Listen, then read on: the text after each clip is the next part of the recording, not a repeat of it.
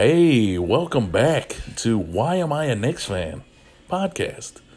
And boy, I couldn't have named this podcast any better after all that's happened these past few days. There's a lot of drama for such a terrible team. I mean, we are drama queens. We can't lose and be quiet, I guess. But first, I'd like to give a shout out to Joe Hess, my buddy, for the intro music. I forgot to mention that on episode 1, but I definitely wanted to get it out of the way early because he hooked me up with some pretty cool music. And definitely check out his podcast, Ramblin' Joe's Funhouse. I'll say it again. His podcast is Ramblin' Joe's Funhouse. So definitely check that out on all major platforms. So I guess let's just step back here. We're at the 10-game mark. And the Knicks are 2-8, which is terrible.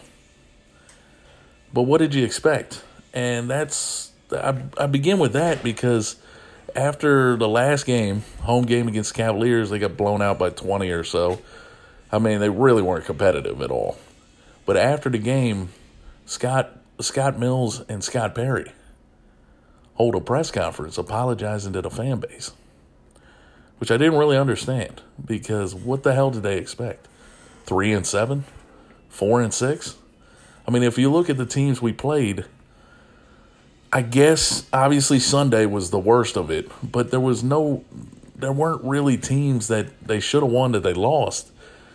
It's just, I guess, about 4 out of the last 5 games they got blown out by 20 or whatever.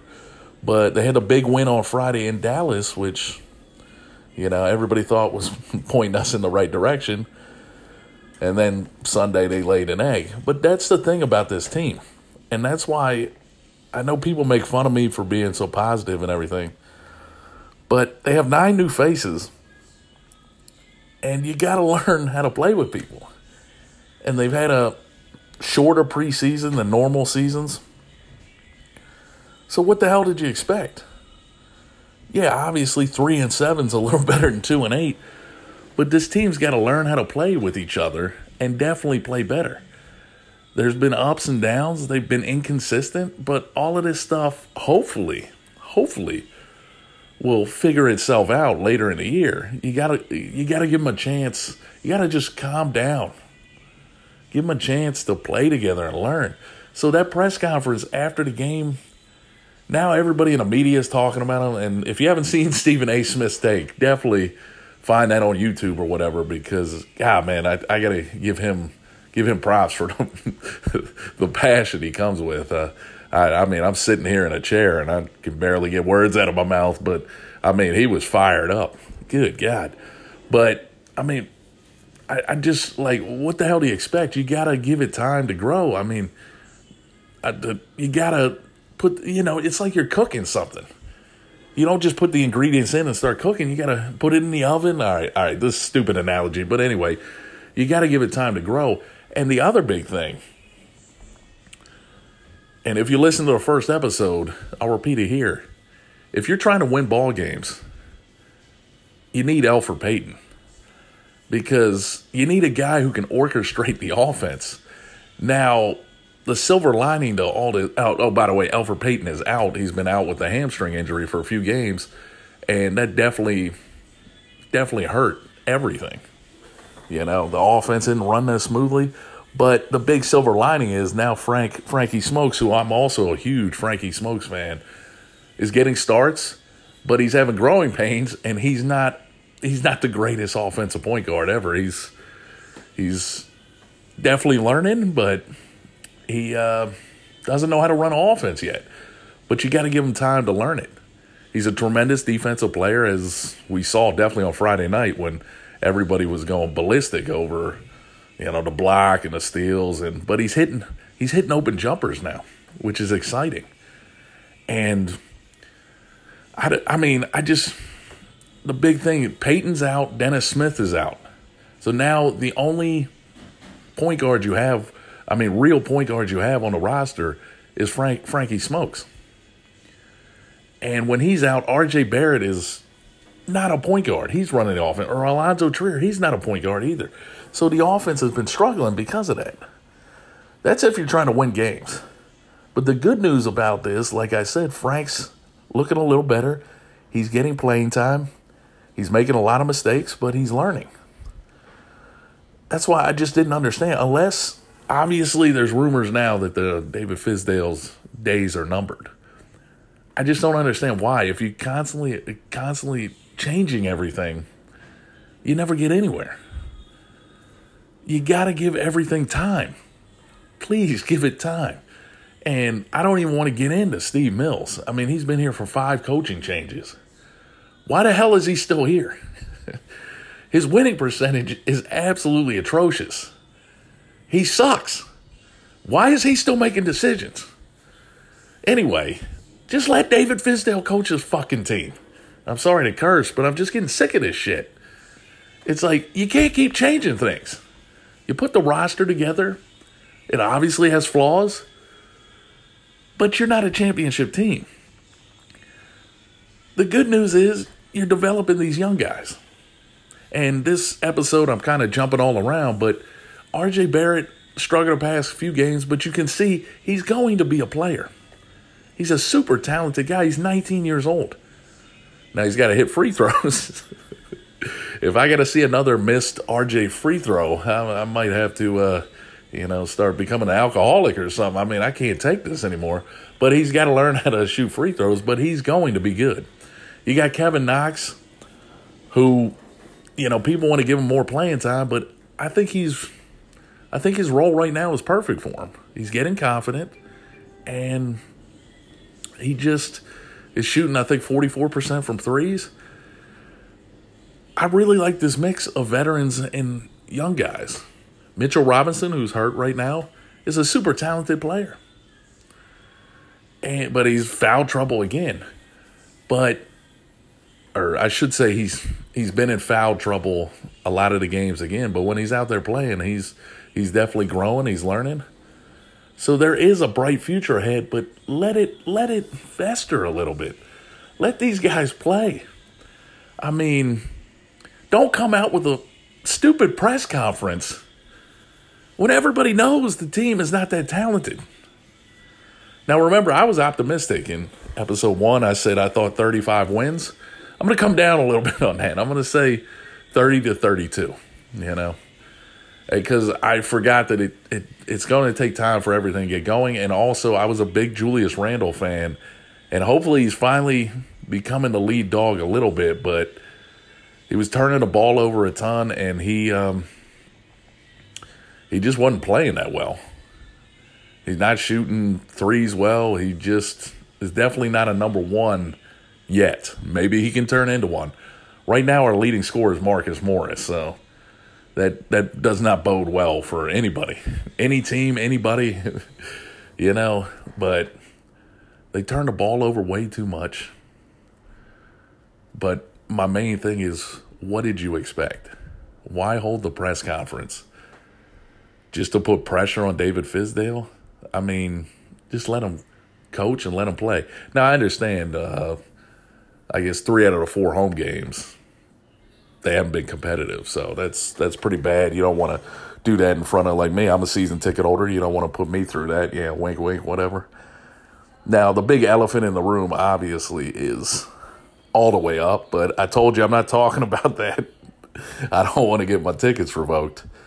But there's nothing you can do to change that. So we're just working in the parameters of what can actually change. But I hated the move. I don't really give a crap what their expectations were. Steve Mills somehow still has a job. So I don't know what they're coming at, but hopefully it gets the guys motivated. The big thing is they're inconsistent, but that's because they don't really know each other yet. After the 20-game mark, maybe we can start talking about, changes here or there. But I like everybody's development. The silver lining about Elfrid Payton being out is that Frank's got the start. Now, is he ready? No, not yet. He is ready to play, meaning he is ready to be a rotation guy, but he's not ready to be a starting point guard. Mitchell Robinson is out. Hopefully, with a concussion. I should have said that, but hopefully he gets back soon.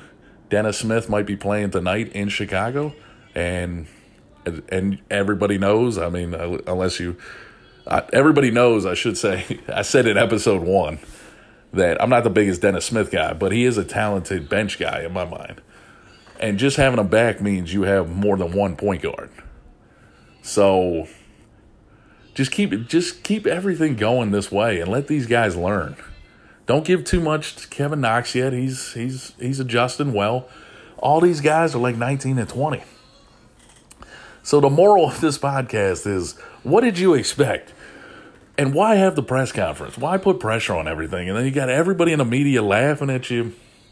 And like, we're not a championship team. I said 35 wins, and that was being optimistic. Everybody made fun of me for 35 wins.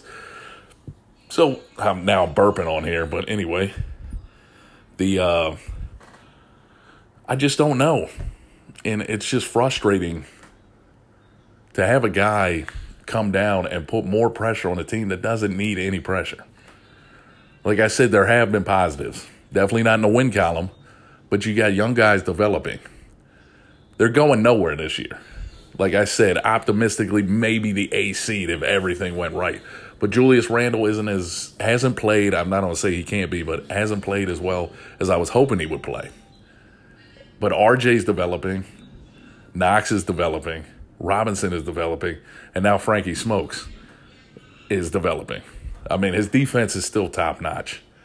And normally I want to go over like individual games and everything, but I waited so long to put episode 2 out that this one's just kind of like an overview of everything. And yeah, I don't know, but we got Chicago tonight. In Chicago, they'll want revenge because we beat them at the Garden, that fun Bobby Portis game. If you remember, I think 2 weeks ago, our one home win. And then we got, obviously, Kristaps Porzingis coming back to the Garden on Thursday, which will be a fun matchup. I will be in attendance. And then we got the Hornets on Saturday at the Garden. So if we can somehow go 2-1 and kind of temper the fire the coach and all that. Because, once again, firing a coach is not going to do anything. Who are you going to bring in? He's developing these guys. Let him do his job. Just let him do his job. And Steve Mills, once again, I don't want to hear from you anymore. You suck, all right? I'm sure you're a nice guy, but you suck, all right? The proof is in the pudding. Now, maybe you're hampered a little bit because of further up, but anyway, I really like Scott Perry. I like this team. I still like them. But you got to give it time. It's 10 games into the season. This isn't game 70, and you have 2 wins. That'd be a rough year, 2-68. But anyway, you know what I'm talking about. I'm still positive. I'm still hopeful.